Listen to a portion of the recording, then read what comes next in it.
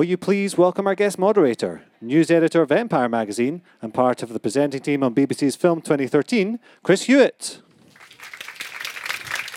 Hello all. Thanks for coming out. Shouldn't you guys be in work? It's okay, I should be in work as well, so it's fine.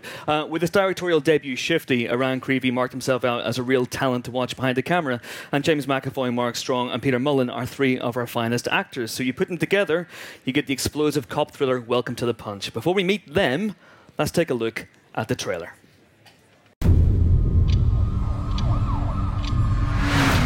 We hadn't been able to get anywhere near Stonewood for years. So when you take him down this time, you take him down hard. He's created a legend for himself. The only lasting thing about Jacob Stonewood should be his prison sentence.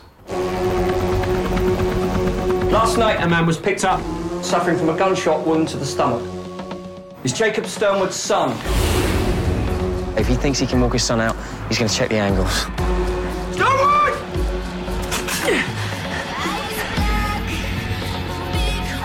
Can you just take a step back for a minute? Max is an inch away from piecing all this together.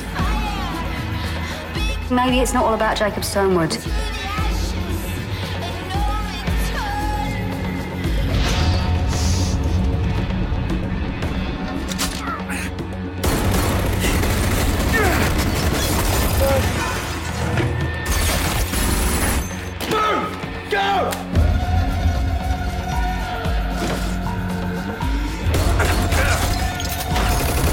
We'll end this tonight. And when it's over, you'll go to prison.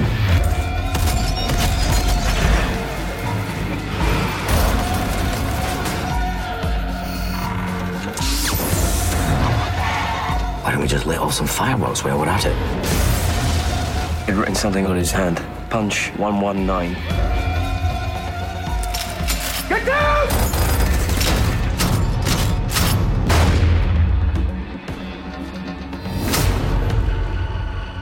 Please welcome to the stage Peter Mullen, James McAvoy, Iran Creevy and Mark Strong.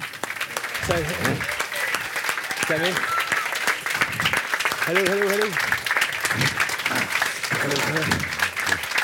Hi, bud. Good to see you.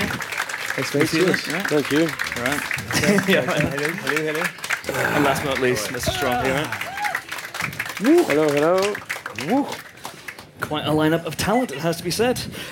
Iran, I'm going to start with you. Very, very simply, what is Welcome to the Punch and how did it come about? Welcome to the Punch. After I made my first film, which was Shifty, was a sort of socio-realistic drama with a very verite style, I wanted to make my second film, and I wanted to make something that was more commercially accessible. Mm-hmm. And so I had a real love of the sort of the heroic bloodshed era of John Woo of the late 80s and early 90s, like Hard Boiled. And I wrote this screenplay, Welcome to the Punch. Mm-hmm. And James, it's got an eye-catching title. Yeah. Was that the first thing that caught your eye and that appealed? You get the script in your hand. Welcome to Yeah, the Punch. it is one of those titles that makes you go, "What the fuck is this?" and it is one of those things that as you're reading it, you're going, "You've got to reveal this to me. You've got to reveal this to me." But that's just a little kind of hook. I think what Iran's done so brilliantly is make a film that is a real piece of entertainment, but at the same time fueled by brilliant character work. And can you talk about your character, who you play, this driven cop? I play a guy called Max Lewinsky, who, when you first meet him, thinks he's immortal and thinks that he can do anything. And then he meets a guy called Mark Strong that teaches him that that's not the case, and inflicts upon him fear and mortality. Yeah. And yeah, totally, because he's very hard, both in life and in the film.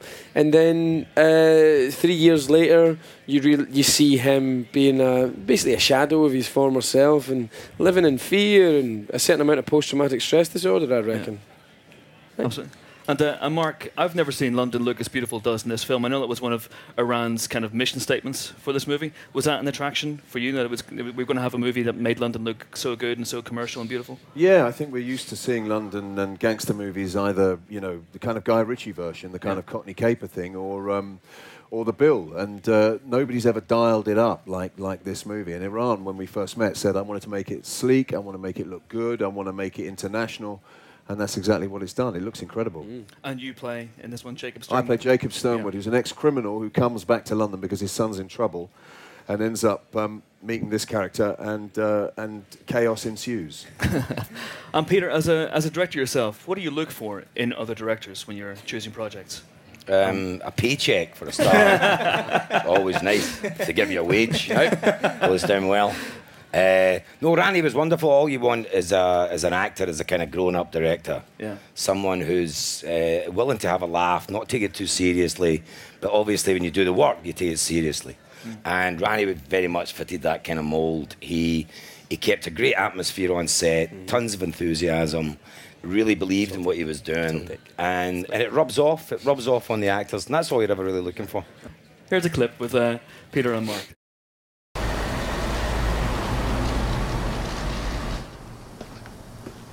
Do you want me to start on row 2? No, just start with the A-class, son. Yes, boss.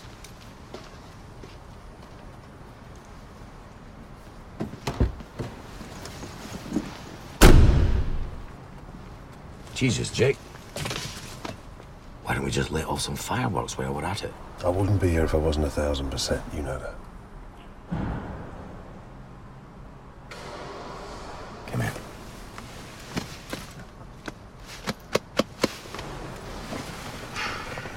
Car was run of the mill. It was perfect.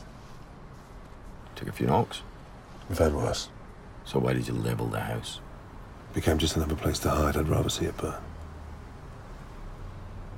If it's any consolation,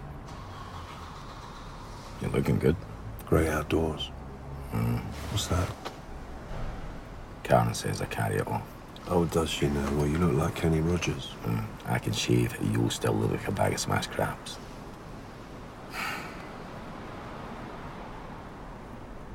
How is he?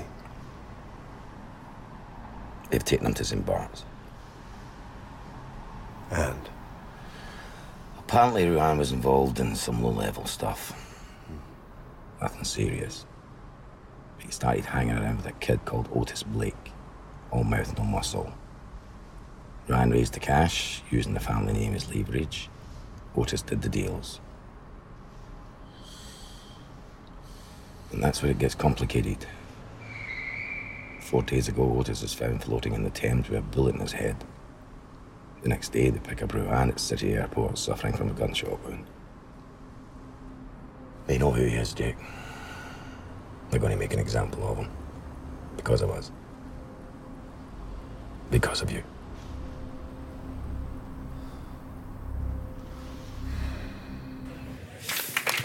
There you go.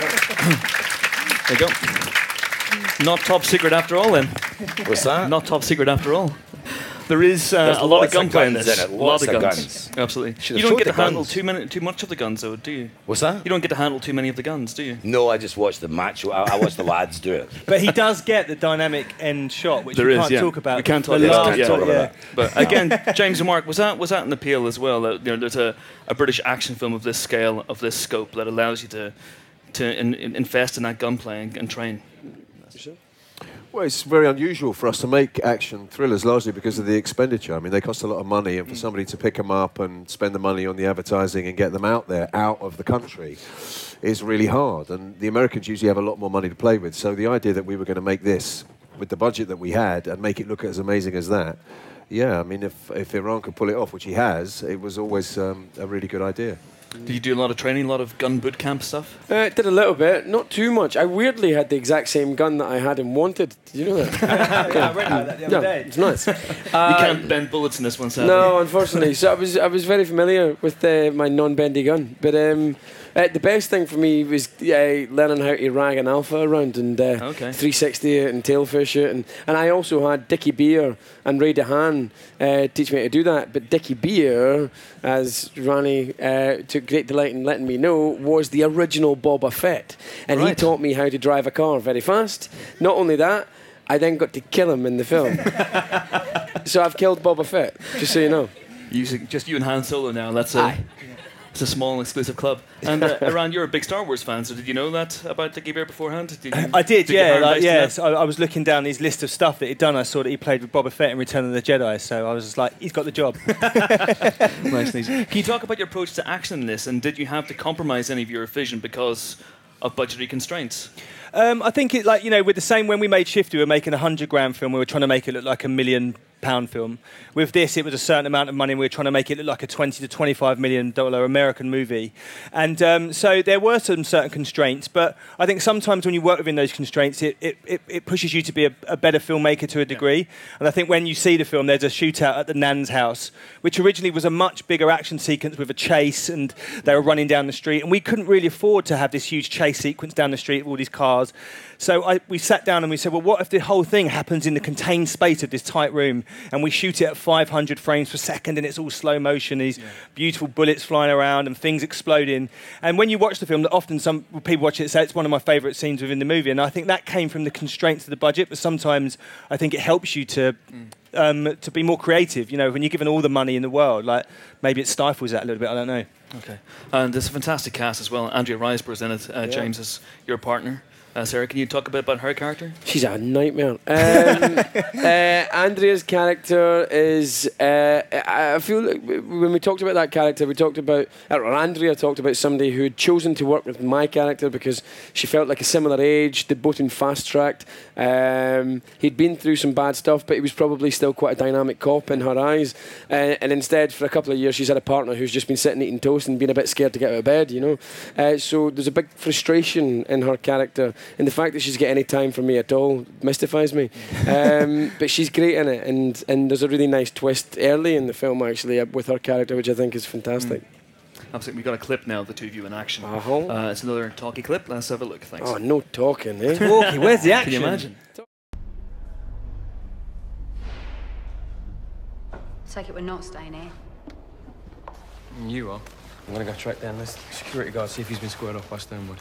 What, you think he shot his own son? No, I think he's been planning something. And now he's covering his tracks. Can you just take a step back for a minute? What's that supposed to mean? Meaning maybe it's not all about Jacob Sternwood. What else is it about? Dean Warnes, for a start, and a dead 22-year-old. Yeah, which all lead back to Jacob Sternwood. I've just got to figure out how. You? Right. Me? Right. You know what? Catching Sternwood is not going to change the past. It has to. Well, I'm always going to be that nobody that got shot in a tunnel and let him get away with it. Listen. Please. Sarah. Listen to me. What went down in that tunnel does not make you a nobody. Hey, trust me. Concentrate on now. Because you're too good at your job to waste it.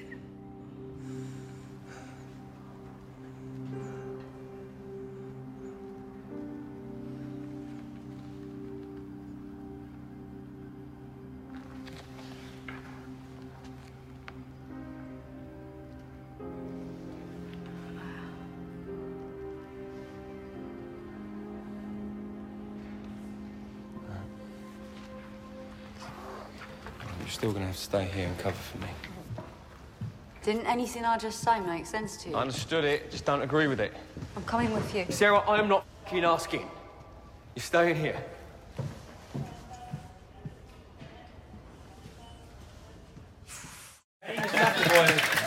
Got blown out. Can you imagine? By the Riz. We're going to take some questions for you guys now. We don't have a lot of time left, so put your hands up in the air if you have any questions at all. Right here in the front row. Lots of hands went up, but I'll stick with you. Hi everyone, this question for James. Basically, I don't think you've played too many villains in the past. Is that something you'd be looking forward to doing in the future? I think you make pretty good villains. Yeah, maybe. Yeah, I'm playing a bit of a villain at the moment on stage, and it's good fun. Killing a lot of people, killing a lot of children and stuff. That's really doing it for me right now. So yeah, I'd like to bring that to film at some point. That'd be cool. Thanks very much. Cheers. Yes, let's stay in the front row. Actually, there's a lady here, and then there's a gentleman there, and then maybe okay. First, thank you for you guys for making such wonderful movie. And my question is for James. How do you deal with the relationship between your characters and other excellent characters? Mark Stones and James Michael Fassbender's?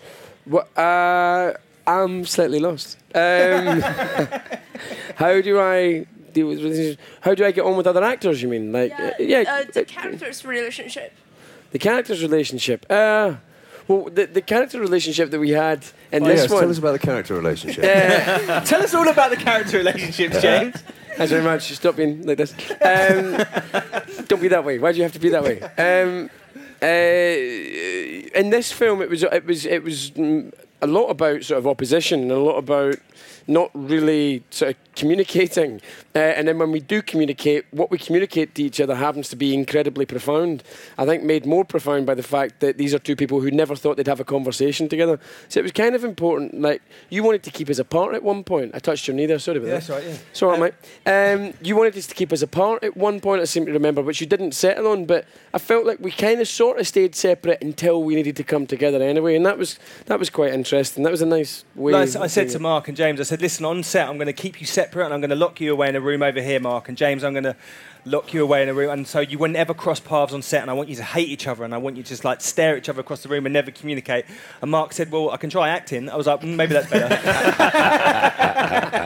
And so when we got there, so he just kind of, I was like, okay, yeah, fair enough. But I think an interesting process was that the scene where we rehearsed it, and it was a huge argument and shouting at each other, one another. Yeah. And we rehearsed it, and we kind of weren't really finding the scene, and then we decided to strip away all the dialogue, the sequence on the beach, and we just stripped away all the dialogue, and we brought it down to very minimal kind of interplay between these two characters, and they hardly spoke, and I found that was a truer thing that we found, like trying to work on the relationship with the two characters. Sometimes you write the script and you get there on the set on the day and it doesn't work out, and you have to sort of kind of ad-lib slightly and improvise, and I think it worked better that we kind of made it more realistic. And they're fascinating characters as well, because they're supposedly the good guy and the bad guy either side of the central divide, but the fact is that they're both in trouble.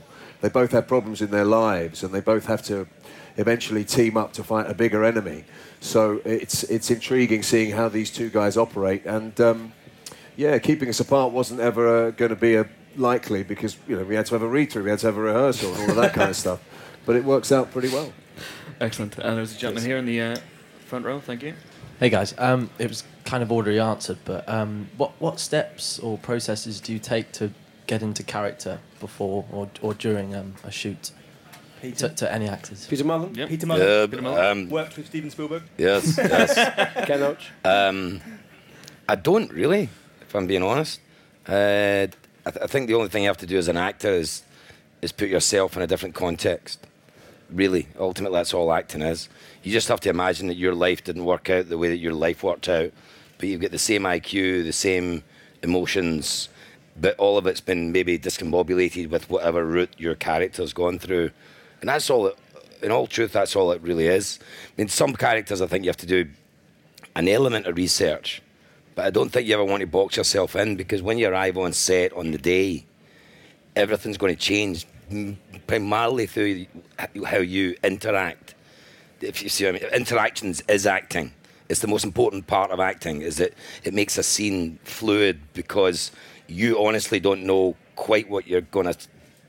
You almost know what you're going to say, but you don't know how you're going to feel when you say it. If you work on things too much before you get on set, it becomes rigid and immobile. So another actor can't get through those. It becomes becomes defensive. So the less you know about someone on a film set, the better. And it's really up to the director to say, actually, guys, this is going in an interesting direction. But I think the more actors actually aren't quite sure what they're doing, obviously excluding fight scenes and anything that involves physical danger, the less you know, the more likely a director will enjoy it, because they're getting something they hadn't necessarily expected when they wrote it. And like I say, and then all roads lead to the director. It's up to, he's got to orchestrate all those slightly different things that are going on. So I would honestly recommend that I'm not saying don't do any research, but I would recommend don't become so immersed in it that they become your feet of clay. You have to be emotionally light on your feet and intellectually, because that way it's all about you and the ensemble. It's not just about you. As an extension of that, I think it's really important to be open and make yourself quite vulnerable, which is in a way what I think what you're talking about. Like, yeah, totally. You don't know what's happening, so you're very vulnerable, but being kind of cool with that and fearless about that. Totally. The difference between, in my experience, whenever you worked with so-called movie stars, is a lot of them are massively insecure. But the thing is, all actors are insecure, but they feel they can't demonstrate that. So they feel, whatever I do, you just go along with this. And that's often what gets them into a real kind of fankle on set, and the machine then starts to try and protect them. And often, in fact, the best actors I've ever worked with are the most vulnerable ones, because they're open to anything, you know. Preparation is, yeah. I mean, I'd go along with the guys, basically. I mean, each to their own. Various people have methods that they use to get into character. People do a lot of research. But I agree with Peter. I mean, what you do in the instant is often the most fascinating thing. Okay, there's a young lady here in the front row. Hello. Hello. This is to Mark Strong, and because you've done so many films, what's the film that you've enjoyed most making? That's a very good question. I don't know. I like them all for different reasons because they've been so varied. You know, the science fiction ones are great because they're green screen and they're computer generated, and when you see the film, eventually it looks like nothing when you actually did it. This is the first kind of proper action movie I've done, and it was great fun doing that and running around. And I've played a couple of spies in my time, and they're always quite good fun because the plots are usually quite complicated. I like being at home. I like shooting in London because then I can be with my family. But then on the other hand, sometimes when you go somewhere exotic, like I did a film in Hawaii once, I couldn't believe my luck. So they're all great for different reasons. Let's not leave the three guys out here. Iran, James, Peter, what's your favourite Mark Strong movie? Tinker Tailor Soldier Spy. It's a good answer. It's a good film, good film. Let's just all agree it's Tinker Tailor Soldier Spy. We've got time for one last question. Right at the back here, there's a gentleman with a red shirt. If you keep your hand up, that'd be grand. Hi. This is a question for Iran and Peter mainly, but congratulations to all of you on an excellent film. In terms of writing and directing a film, something I hope to do in the future, but I'm quite intimidated by the idea. So how do you guys sort of get over your fears and challenges that you come up against? And Peter, how does your acting experience inform the decisions you make writing and directing? I'll pass over to Rani soon, but in terms of the acting, it was really useful to be an actor and start directing, particularly when you put yourself in it, only because it's one less actor to worry about. And I don't mean that against actors. I mean, you're so nervous. I was 33 when I started making short films, and I'd been an actor for about 5 years, but I was really nervous about directing actors, seriously nervous. So the only reason I was in it was I was the cheapest, most available actor around because we shot it in the little flat that I lived in. But sometimes being an actor really helps. But a lot of people seem to believe that actors will necessarily be good directors, and that's definitely not the case. Because there's two completely different art forms. I mean, completely different. And the one thing that helped me in terms of directing was, as an actor, I loved actors. I did. You get some actors who are suspicious of other actors, or they want them to play a part the way they would like to play it. And again, they don't let the actor breathe. They suffocate. You know, they become poacher come landlord type of thing. But it was, as from an acting, directing point of view, less so than the writing, it's from where you're coming from about the intimidation. The machines and all that can be intimidating, but not half as intimidating as an actor can be asking you a question. You know, when an actor asks you a question, you get nervous, and you feel you've always got to have an answer at the ready. And sometimes it's best just to go, keys, I don't know, but we can try and discover it. You know, I remember walking on the set of Trainspotting, and poor Danny, we were all stood, all asking questions at the same time. And he just had this glazed look on his face because you could see it was his first day. And he's kind of, I don't effing know. I don't, you know, because we're all going, yeah. And we're all kind of going, sir, we're really enthusiastic, which is lovely. But when you're the poor sod standing there, and all these actors asking you questions, when you don't know, that's the tricky part. So I would honestly, seriously recommend that when you come to make your films, never, ever, ever feel bad or less of yourself by saying, I don't know, but we're here and we're going to discover it. Because the more you put the fences up, the less you'll enjoy it, I would say. Anyway, Rani, it's up to you, bro. Well, because I started off as a runner doing teas and coffees and working as a runner on film industry, and I worked my way on a lot of American movies made in this country, and I was a blocking assistant to Woody Allen on a film called Scoop, and Woody Allen was working over here, and I was kind of like a blocking assistant to him. What's a blocking assistant? Blocking assistant is where you block out the scenes with the actors for him. Sounds like a weird job. It's kind of what the moves are on the set. Like I would work with the actors, and he'd kind of tell us what he wanted to be done, and then the actors would step onto set, like Hugh Jackman and Scarlett Johansson, and we'd tell them what they needed to do. Because he doesn't like to necessarily communicate with the actors. He likes to keep it fresh on set. He doesn't like to give them too much thing. But same as what Peter said, I saw Woody Allen, who was like in his late 60s, and he didn't have all the answers. He was winging it. He was like, I don't know what to do. And I was thinking, Jesus, he's winging it in his late 60s. And I'm like, and that is the kind of, you shouldn't be afraid of that. Like, before we made Welcome to the Punch, I was laying in bed the night before with the first night on set at the Gregamar Hotel. And I was laying in bed and I was like, I'm useless. I shouldn't be doing this job. I'm a fake. They're all going to realise. And I got up in the morning and I looked in the mirror, and it was in the Empire magazine. They sort of, and I looked in the mirror and I was like, splashed my face, and a moment of realisation, I just went, Showtime. And then my wife went, did you just say Showtime into the mirror? And I was like, no.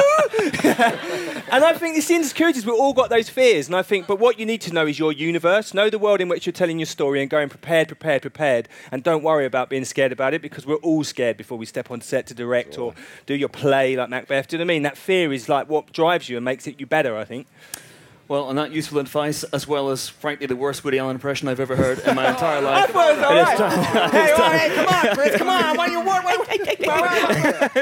It's time to say that's it, I'm afraid. That's all the time we have. Please, thanks for coming. Thanks for your questions. Thanks for support. Peter Mullen, James McAvoy, Eran Creevy, and Mark Strong. Thank you very much.